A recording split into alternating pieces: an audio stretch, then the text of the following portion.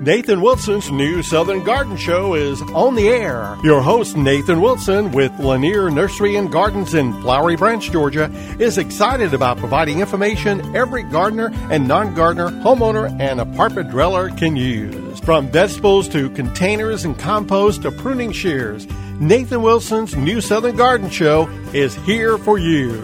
Now here's Nathan.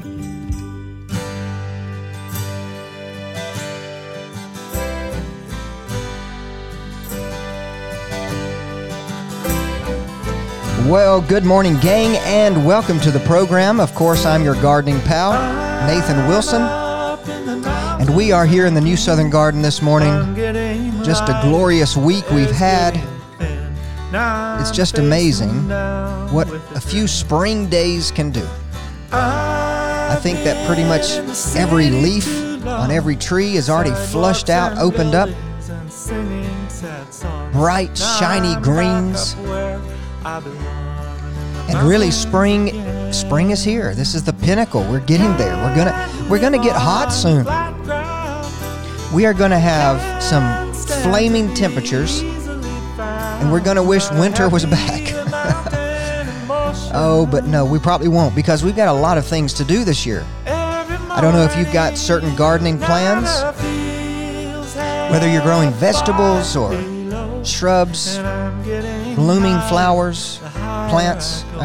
blooming plants, perennials and things. Maybe you've already rushed out to the garden centers and your local plant nurseries buying up flats of annuals to really add some wonderful color in your landscaping beds.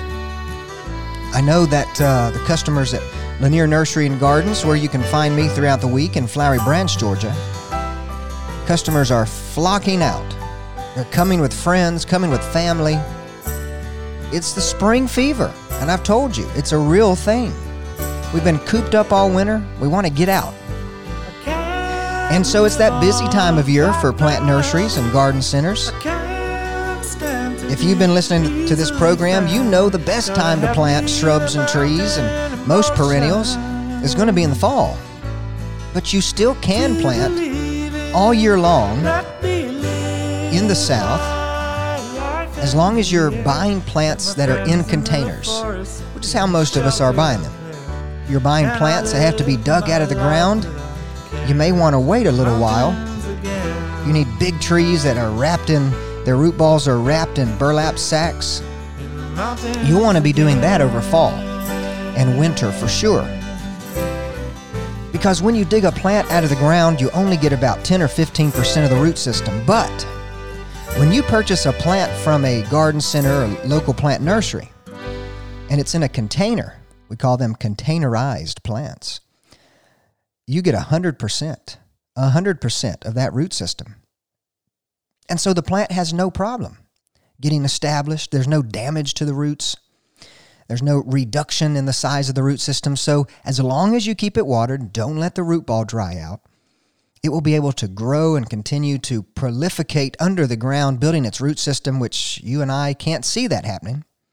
But that will happen for the rest of the season, and then through fall and winter. And then next year, your plant will really start growing some more foliage. All right? Don't be scared if this year, when you put in your new shrubs or trees, it sort of just sits there. Because what they're doing the first year is they're sort of sleeping, we say. They're sort of sleeping that first year. There's a lot of activity happening, but it's all in the root system. It's all underground. You can't see it. Then the next year, they start to creep.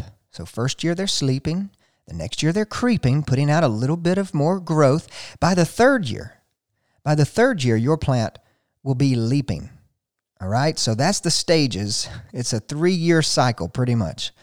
The first year, your plant's going to sleep. The second year, it's going to creep. And the third year, it leaps. And by year 3 to 5, you're probably having to trim back and cut back. But see, the plant, it doesn't have a brain. But if the plant had a brain, it would know that if it has a strong root system, then it will be able to grow as many leaves as possible. For every root, there is a shoot, we say. So the root system has to get established before really the top part, the foliage, the stems, before the top part of the plant really takes off. So keep your plants that you're planting this spring, keep them moist. Don't allow them to dry out. That's the hardest thing over summer, is making sure they don't dry out. But if you can do that, then you'll find that you'll have a happy, healthy plant and a wonderful garden. So, if you've missed last week's show, I want to say it came pretty timely for myself, actually. Last week we talked about choking out pests early. And just yesterday, I was looking over some rose plants that I have at my house, and I already saw aphids. There were aphids on the roses are setting their flower buds, and some of them are already blooming, but there were aphids on the flower buds. So I started removing them manually. Yes, that means I was squishing them, and it was nasty, right? But that's one of the best ways to catch aphids early, is to look for them and make sure that you eliminate them before they become a major problem. When it comes to aphids, the female aphid does not have to have a male aphid in order to reproduce. You see, there's certain types that they can just make babies without a male even being around.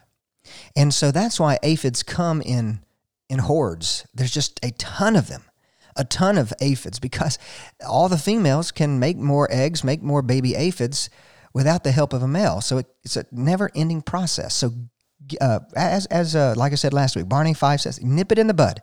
Get it early. Get those pest problems out of the way. And so if you need some ideas on how to prevent pests, how to make sure they don't become a major problem, be sure to check out last week's show. And of course, you can do that online at newsoutherngarden.com. We like to, after we air the shows live here on WRWH 93.9 FM, we like to put them on the internet, put them in the cloud, right? Whatever the cloud is, up in the sky, where all the information lingers. Put it in the cloud so that you can access it. And of course, New Southern Garden's on the major podcasting apps. Pretty much anyone you can think of. So with that in mind, check out last week's show, newsoutherngarden.com, and also Facebook and Instagram. And referring to the website and also Facebook and Instagram, we've been collecting your questions because today is our Q&A week, which of course means that you send your questions to us, whether it's through a message on the website, newsoutherngarden.com, or maybe you've sent us some pictures and things or videos on Facebook and Instagram. Like I said, if you've got a question or a problem, be sure, if you need to identify something, if you want to know if something's a weed or if it's a good plant, if you have something in your landscape you just love and you don't remember the name of it because you threw away the tag that came with it from the nursery, send us a picture of that. In this business, a picture is worth more than 1,000 words because there are so many plants. I tell you, folks, if you want us to help you identify a plant, for instance, and you give me this description.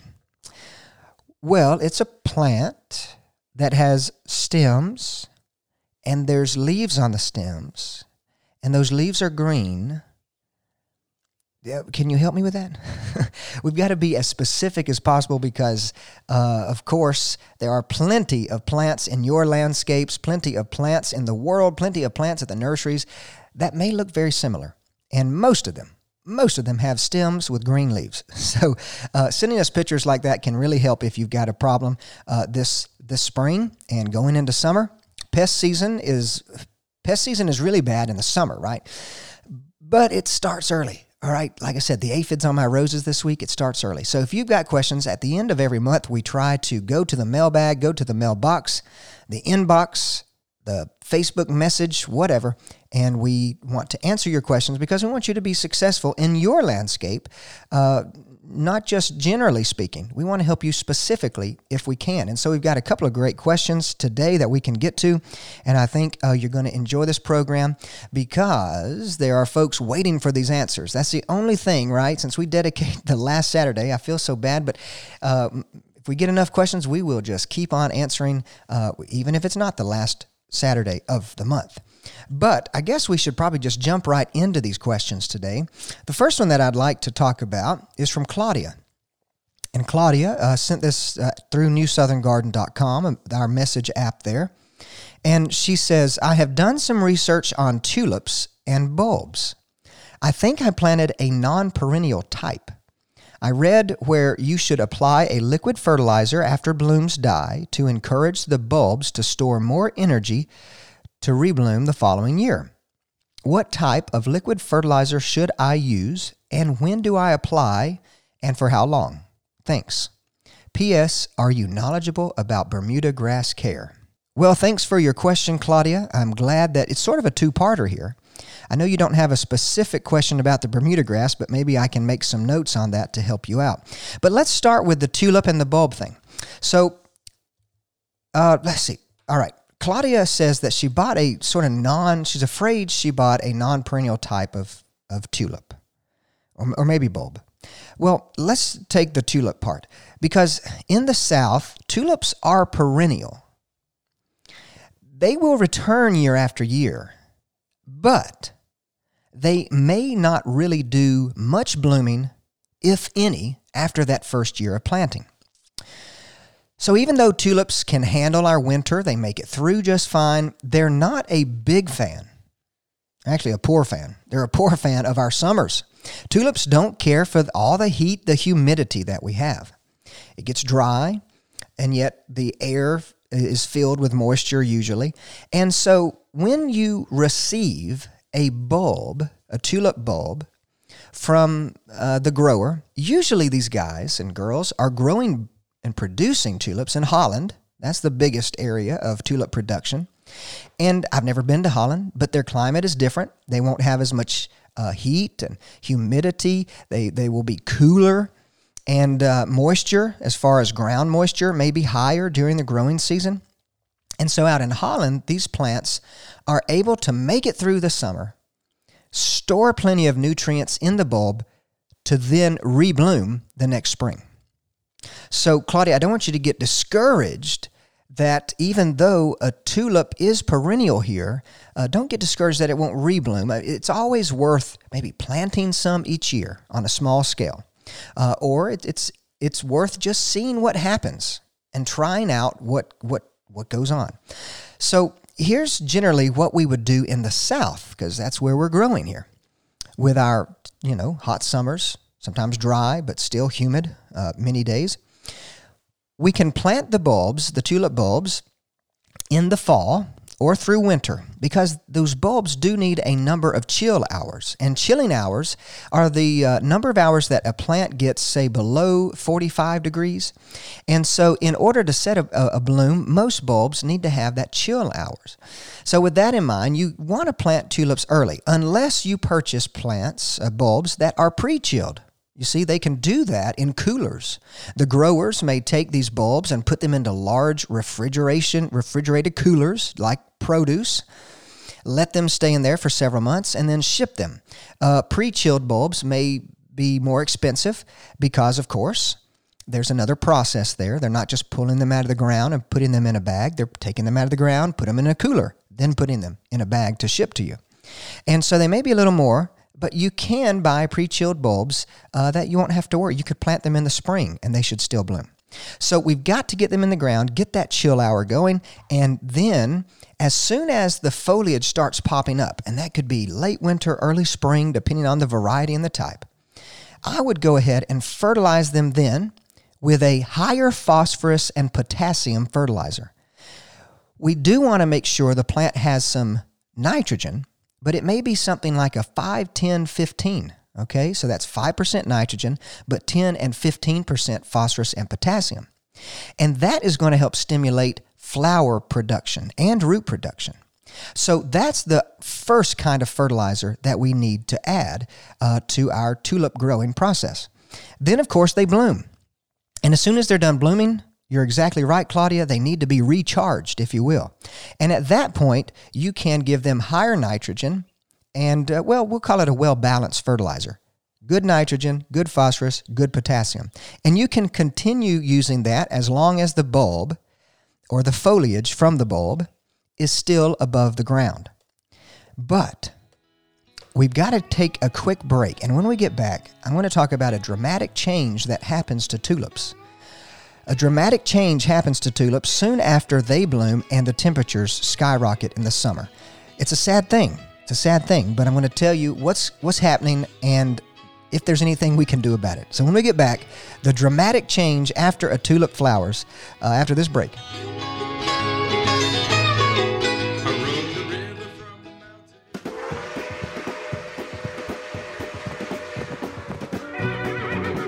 Hey gang, do you sometimes feel like you are riding a lonely trail while gardening, all alone with no one to join in the fun? Well, join the New Southern Garden community today and find peace of mind by sharing your experiences, whether they be poor ones or successful ones. New Southern Garden is on Facebook and Instagram, so I'd love for you to friend, follow, like, share, whatever it is we're doing these days. Also, you can check out our website at newsoutherngarden.com, where you can not only find every episode of the show ever, but you can also send us a question via our Contact Us page. It's never fun gardening alone, so get social with the New Southern Garden family and let's grow well.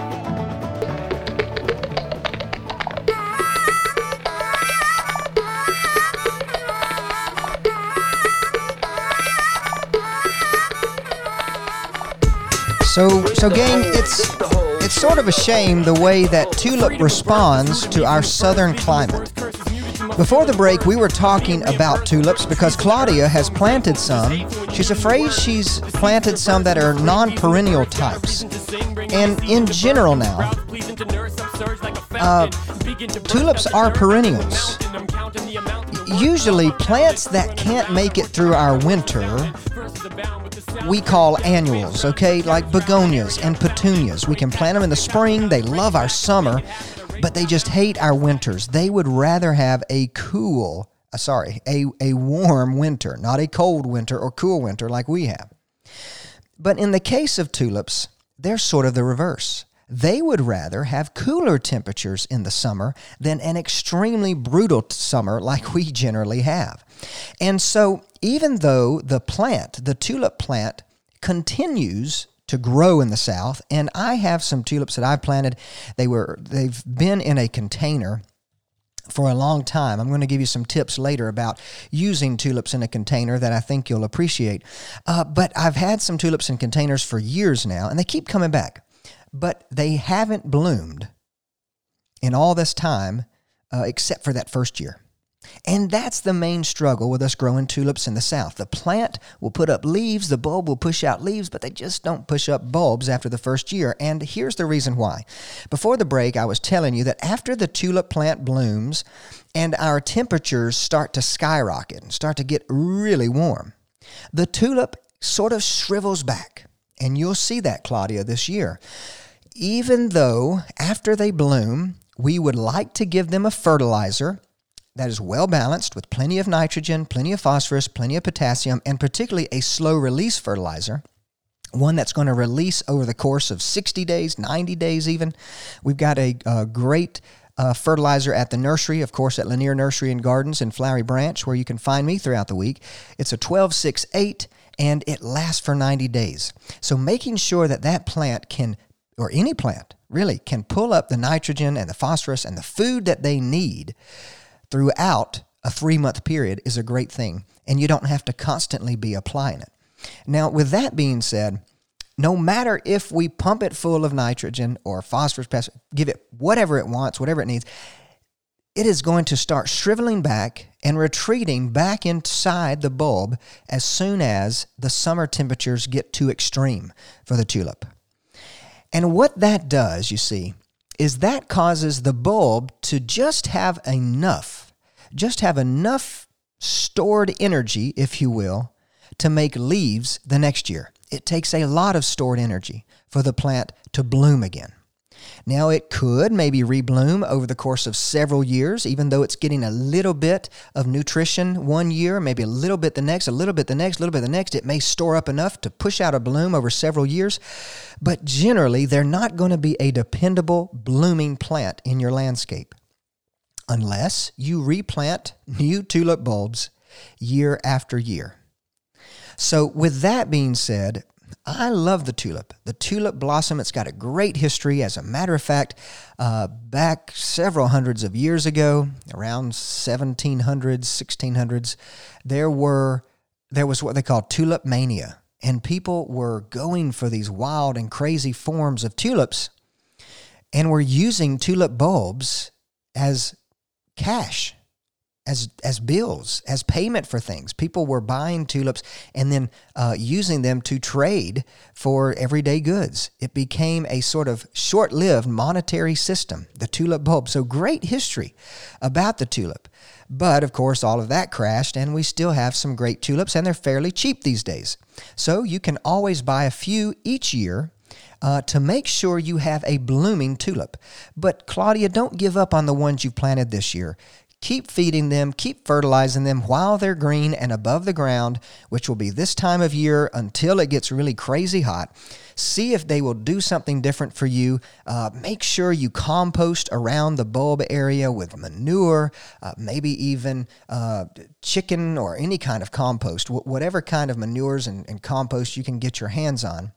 Leaf litter, anything just to improve that soil, because that will help to benefit them greatly. I don't think that anything is a lost cause in gardening, because really gardening is just a big experiment anyways. It's trying something new, trying something different. Of course, that's what we want to do here at Lanier, not Lanier Nursery and Gardens. You can come see me there though, but on New Southern Garden. Now, I do want to address, Claudia, the fact about whatever you read online about liquid fertilizer. You can always use liquid fertilizer on really any plant. But here's the thing. Liquid fertilizer needs to be considered a supplement. Okay, it needs to be considered a supplement. Now, I've already talked about the slow release, usually they're granule fertilizers, some kind of pellet, that are well balanced. Those are your supper. Okay, that's your supper for your plants. That's dinner for your plants. Slow release, well-balanced fertilizers are going to be long-lasting. They're going to be hanging around in the soil, available to your plants for maybe several weeks or even several months, like the case of the one I mentioned earlier. And so that is steak and potatoes for plants, all right? Having a well-balanced, slow-release fertilizer is steak and potatoes dinner. But the liquid feeds need to be considered a candy bar. Okay, the difference between eating a candy bar and eating a steak and potato dinner is, yes, they both give you energy, but the candy bar only gives you a short burst of energy. As a matter of fact, the liquid feeds are so readily available to the plant when you water them that if they can't pick it up or they don't need it all at one time, in just a few hours, maybe a couple of days, the nutrients, some of the nutrients in that liquid feed will volatilize into the air. They sort of evaporate into the air. So the nitrogen that's in that blue stuff that you mix up, right? Maybe the Miracle-Gro or the Peters, those kinds of products are so readily available to the plant that if it doesn't need it, it won't use it quick enough before that nitrogen just turns into atmosphere. It turns into gas. And so there's nothing wrong with feeding any plant a liquid feed, but please don't, and I beg people at the nursery who shop there, please don't use the liquid feed as the only source of nutrients for your plants, because we won't be able to water them with that stuff soon enough, quick enough, and even though they'll get a short burst of energy when you do water them, they have nothing in between waterings to use, essentially. So those slow-release pellets or some kind of organic fertilizer like any of the Espoma products, the Holly Tones, the Garden Tones, the Rose Tones, those things we've got plenty to choose from at Lanier Nursery and Gardens. But anyhow, those are the kinds of things that are going to be long-lasting and are going to serve your plants over the course of time. And the same goes for your tulips. I would, when I plant the bulbs, I would use a slow-release fertilizer at planting because they can pick up some phosphorus and potassium to build a healthy root system. And the stronger the root system grows, then the better blossom you'll have, the bigger the blossom you'll have. And then, yes, Claudia, after it's done blooming, if you want to try to keep those tulips going in the landscape, go ahead and feed them with a well-balanced, slow-release fertilizer again. But in between those pellet feeding, if you will, feeding them the pellets, granules, in between those, be sure you can, every time you water them, you can use something like Miracle-Gro or some kind of liquid fertilizer. Now, here's what I've done with tulips, being in the South, it's a little different to have to grow them. We've already discussed that. But what I like to do is over the fall, when I plant up a large container of pansies or violas and snapdragons and things, I like to hide tulip bulbs down in between those pansies, down in between those snapdragons and violas. And then in late winter, early spring, when the pansies are surging again before they die, the tulips will pierce through them and have blossoms well above on those, stalks that they make. They'll have blossoms well above the pansies and violas. So think about using tulips year after year in your container plantings. If you do it right, you'll have blooms through the winter with the pansies and then blooms in the late winter, early spring with pansies, violas, and your tulips. Then, of course, you can pull out the tulips, pull out the pansies, and put in begonias and petunias. When we get back, gang, I'm going to touch on Claudia's question about Bermuda grass care. Hang on.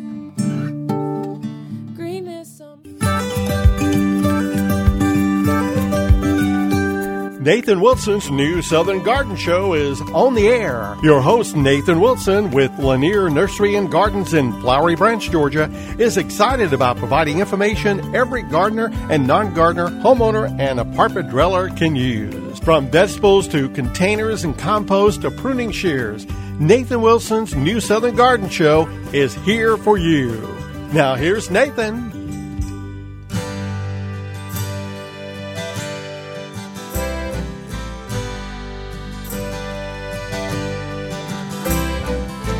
Well, gang, thanks for hanging on through that break like a tulip over our southern summers. If you're just joining us today, we are answering your questions. This is our Q&A week here on New Southern Garden. And we were talking about Claudia's question about tulips. And yes, tulips are wonderful plants. They are bulbs. You plant them usually in the fall. They bloom in late winter, early spring, just depending on the temperatures.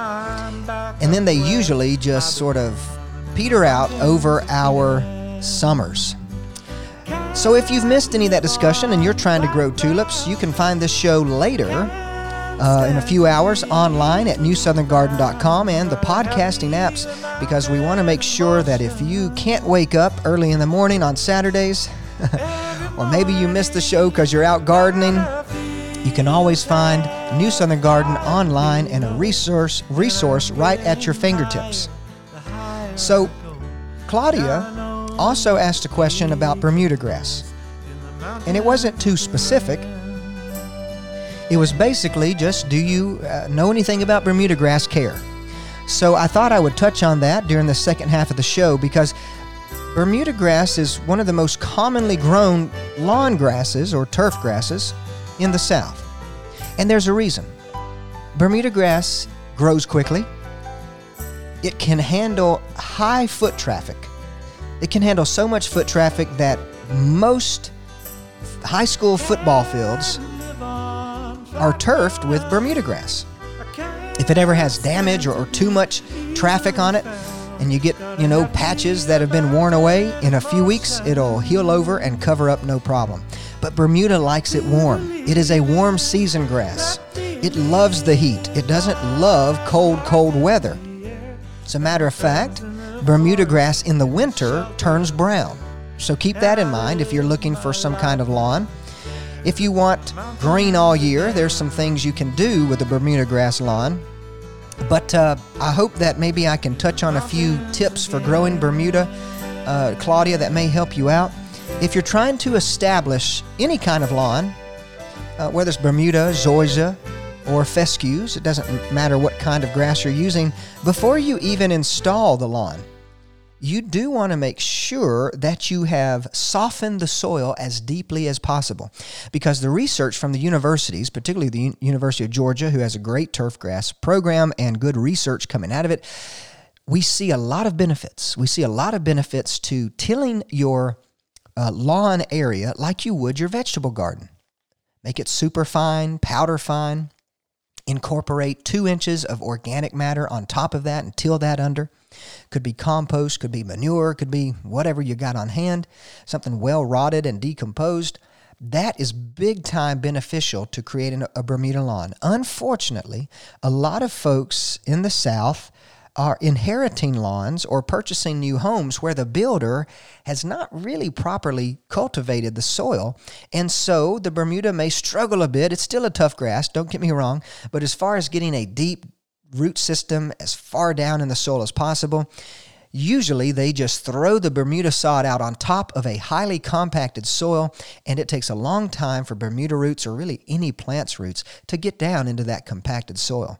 And so softening the soil, adding organic matter is a good way to start it off. Now, because Bermuda grass likes it warm, you may see, I've seen a lot of Bermuda grass starting to green up.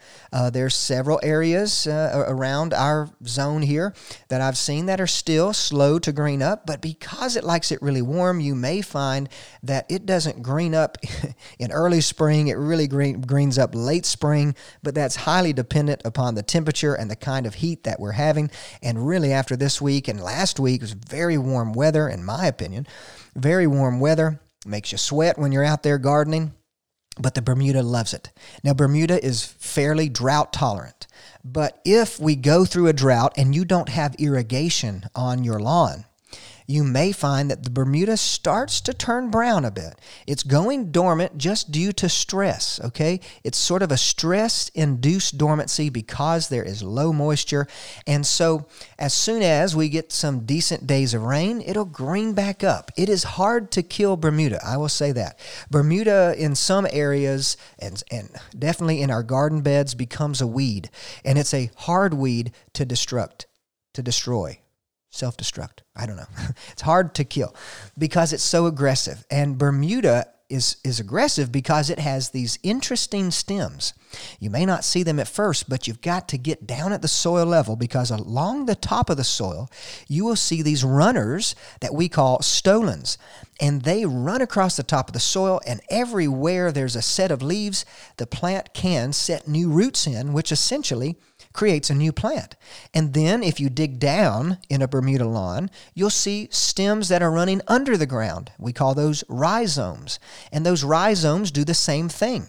They run along the base of the soil, underneath the soil, and they'll pop up new plants all over the place. So see, this is why Bermuda makes a great lawn, because it fills in fast. If you destroy any small section of it, just a few weeks, fertilize it, and it will start to heal over and regrow. And so Bermuda is, again, a wonderful grass to use for a lawn. I know there are some people who just curse it because it can be aggressive, growing into your landscape beds, growing into your garden, a vegetable garden. Anywhere where it can find soil, it will grow. And so as long as you make sure it doesn't dry out too poorly in the summer, you should be in good shape. Now, Bermuda needs a good bit of fertilizer too, like all turf grasses. In order to have a lush green Bermuda lawn, you need to make sure that you're fertilizing it with high amounts of nitrogen, particularly. Doesn't necessarily mean that you back off of phosphorus or potassium, some of the other nutrients. But grass, any kind of grass, even corn. Corn is a grass, and we've talked about that before, but it is in the grass family, and all of these grasses are what we call heavy feeders, which means they do need copious amounts of nitrogen in order to grow all the leaves that they grow.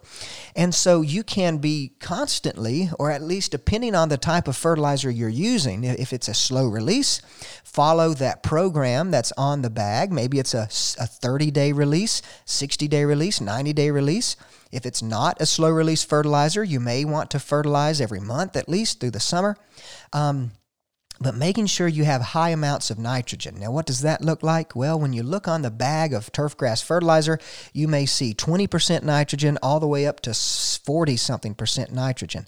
That's a lot of nitrogen, folks. And so your Bermuda is going to love it. But don't overdo it to the point where you're giving it so much it's sort of becoming poisoned by the nitrogen in a way.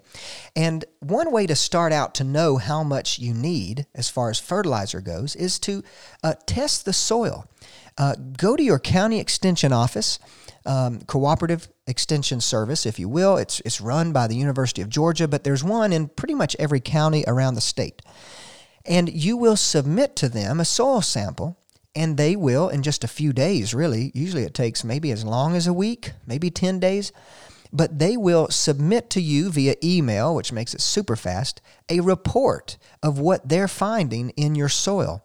And when you submit that soil sample, you will tell them that you're growing a Bermuda lawn. Or if you're growing a vegetable garden and want to test it, you can tell them you're growing garden vegetables. Well, what they will give you is a report of what they see, and they will also tell you what you need and what you need to do to grow whatever kind of crop it is you are growing. So it can get very specific, which is wonderful because you will know exactly how much and when to apply. So with that in mind, that is highly recommended to keep a Bermuda lawn, a Georgia lawn, really any kind of gardening space going, getting a soil sample. Now, watering, if you have an irrigation on your lawn, you want to make sure that you're watering deeply but infrequently. So that means don't water just the top inch of soil 3 times a week. Water 6 to 8 inches of the soil maybe once a week. You see, we want to get the water down as deep as possible so that the roots of the plant will grow down as deep as possible so they can have excess water at their root tips, at their fingertips, if you will. If we baby our plants, and this goes for the vegetable garden as well as the ornamental garden, if we baby our plants and water them with just a little bit of water but every day, they're going to get used to that. They're not going to have any need to search for deeper water. And that means you will be the guy, you will be the girl out there watering your plants, babying your plants day after day. But if you sort of stress them a bit and give them plenty of moisture way down in the soil, then they will find that water and they will realize, well, if they had a brain, they'd realize that I can grow way down here and not dry out. So with that in mind, watering, the most important watering tip I can give you is to water deeply but infrequently. Don't water shallowly but frequently. That causes some major maintenance problems for you. Now, there's the other thing we've got to think about when it comes to Bermuda, and that is the fact that we've got to mow it. We've got to mow it. Now, frequent mowing is going to keep your lawn dense and tight to the ground. But if you go maybe even 2 weeks without mowing in the summer, you're going to find that your Bermuda gets tall, and when you do mow, it looks very brown. Okay, that is a problem. It's sort of like scalping. Scalping is where you're cutting below the green and exposing the little stems that are there below the leaves. And so if you're not keeping your Bermuda at a certain height on a regular basis, it will outgrow that height. And when you try to bring it down, it'll look twiggy. It'll look just like a brown dead lawn. But in a few days, really, maybe a week or two, you will see that it's recovered. So it's nothing wrong with it, but mowing regularly is going to be critical. Now, weed control. Bermuda, an established Bermuda lawn, can really control weeds, that's for sure, because it's so dense and it's so thick, and those rhizomes and those stolons we talked about are just covering the soil, preventing other things from popping through, but yet certain plants find a way.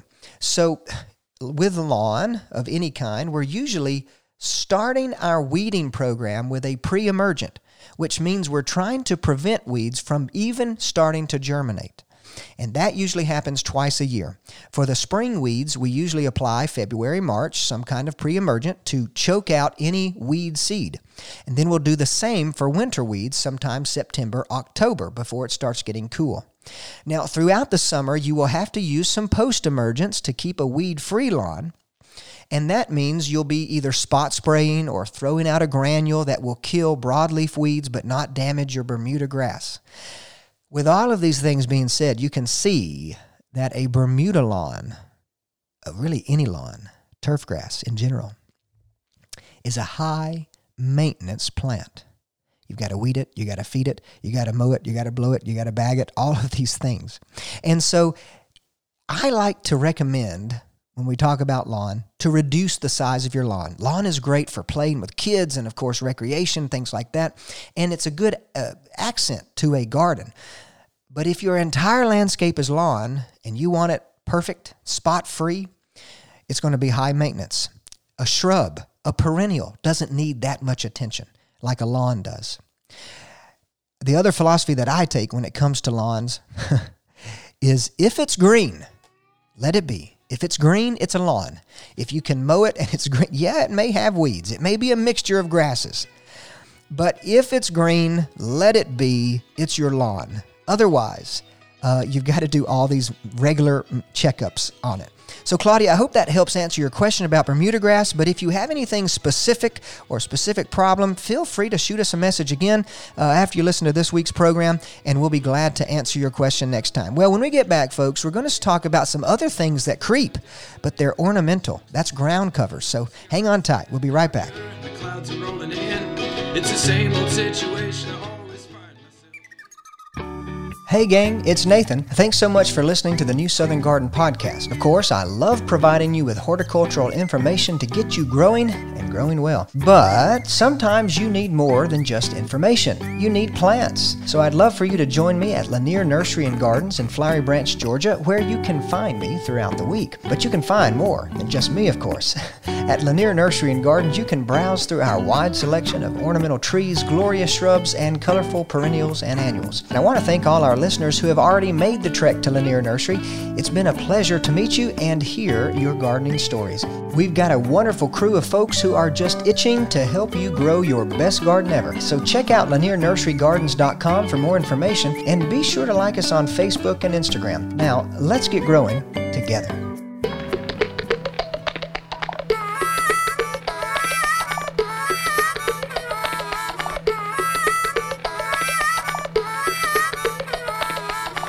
Well, gang, we know spring is in the air because there's pollen everywhere. And this whole show, I'm trying to prevent from coughing and hacking into the microphone. Don't want to bother you, but I can feel my postnasal drip is on the move. So we're down here to the last segment, and I hope I can make it through without having to cough all over you. But with that being said, there are some other things on the move in our landscape, and that includes ground covers.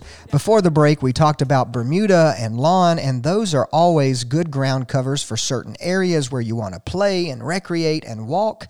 But there are some plants that can quickly cover the ground and give you coverage and beauty all at the same time. Lower maintenance than a lawn, I would say. But that's where our question from Vicki comes from. And Vicki is a wonderful listener of the program. She's asked many questions, and she's local. She comes shopping at the nursery at Lanier Nursery and Gardens, where you can find me throughout the week. And she says, I'm hoping you can help me out again. I'm desperately looking for ground covers for sun and shade. I have creeping Jenny in some contained areas, but I am hearing it will choke out my other perennials. It would be great if I could find something that worked at covering the ground as well as the creeping Jenny does. Different heights would be great. Flowers, a plus, and evergreen for extra points. The icing on the cake would be picking them up at the nursery. Thanks in advance. Love the podcast and the nursery as always. We appreciate those words, Vicki, but we also appreciate your question to make this program today a good one. So, yes, Vicki, there are some other plants than creeping Jenny that you can use. And for those of you who don't know creeping Jenny, I should probably start off with that. Creeping Jenny is in this wonderful group of plants we call Lysomachia. That's its botanical name, Lysomachia. But creeping Jenny is a much better name, more memorable, and it is true to its name. Creeping Jenny is this very low-growing ground cover. The old-fashioned variety was kind of a darker green, but nowadays the standard is a very light yellow, lime green to bright yellow.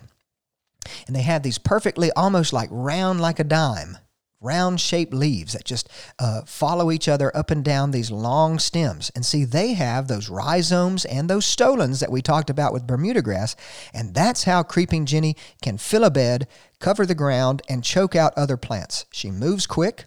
She can grow maybe 3 foot in 1 year from just a small little plant that you pick up at the nursery, and does a good job. But of course, Vicki's worried that creeping Jenny may be too aggressive around some plants, and that is a good concern because even though creeping Jenny chokes out weeds, she doesn't really know what a weed is. She just covers the ground and chokes out almost anything.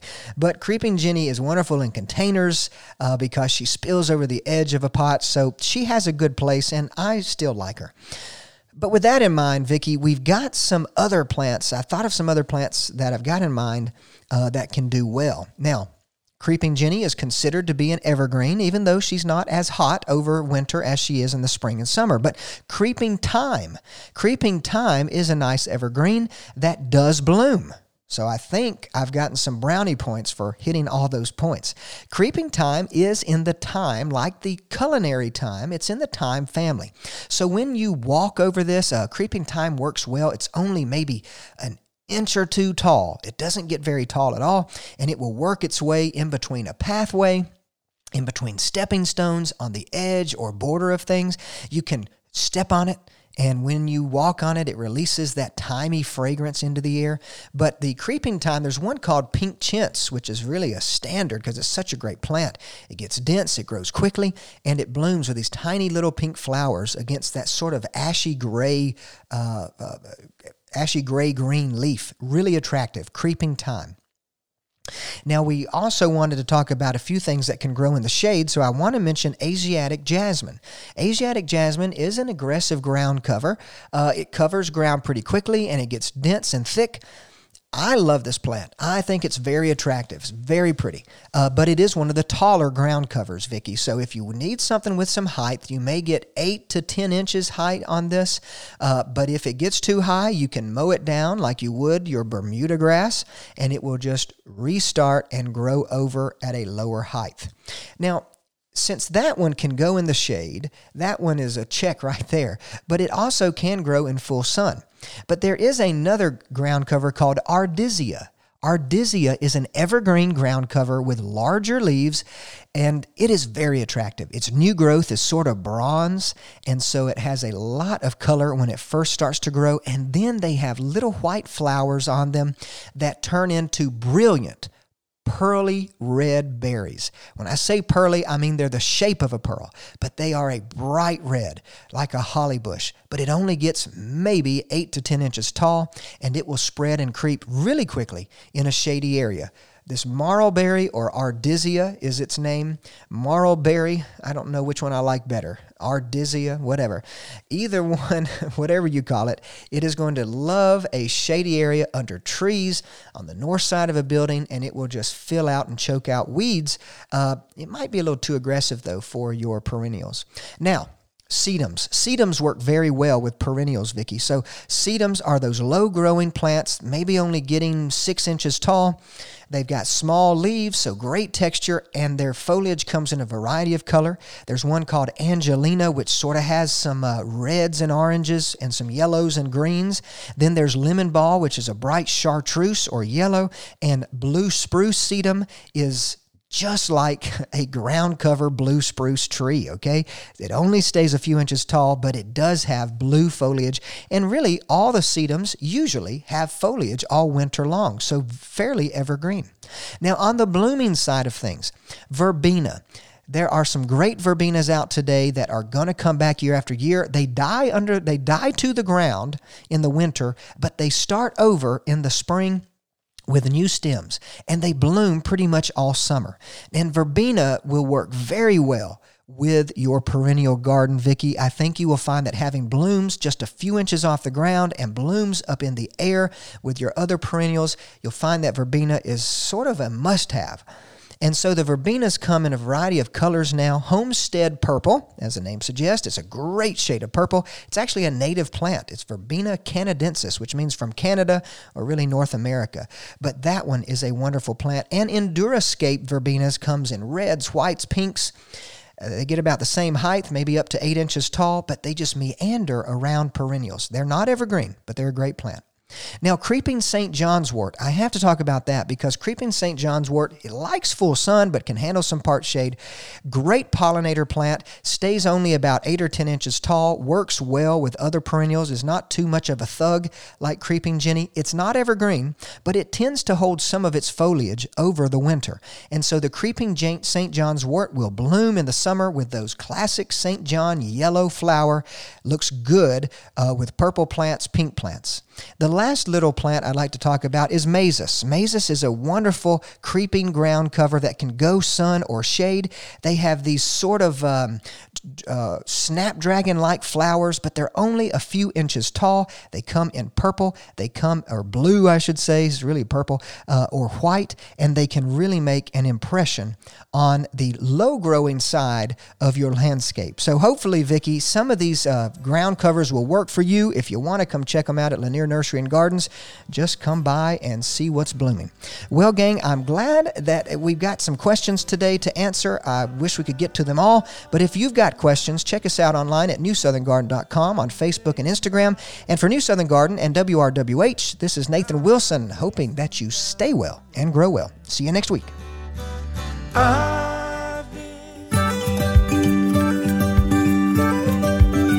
Hey, thanks for joining us for this edition of Nathan Wilson's New Southern Garden Show. If you have a comment about today's program, you can reach out to Nathan by sending an email to grow@LanierNurseryGardens.com. Also get more information at newsoutherngarden.com. Join us next Saturday on Local News Radio 93.9 FM and AM 1350 for Nathan Wilson's New Southern Garden Show.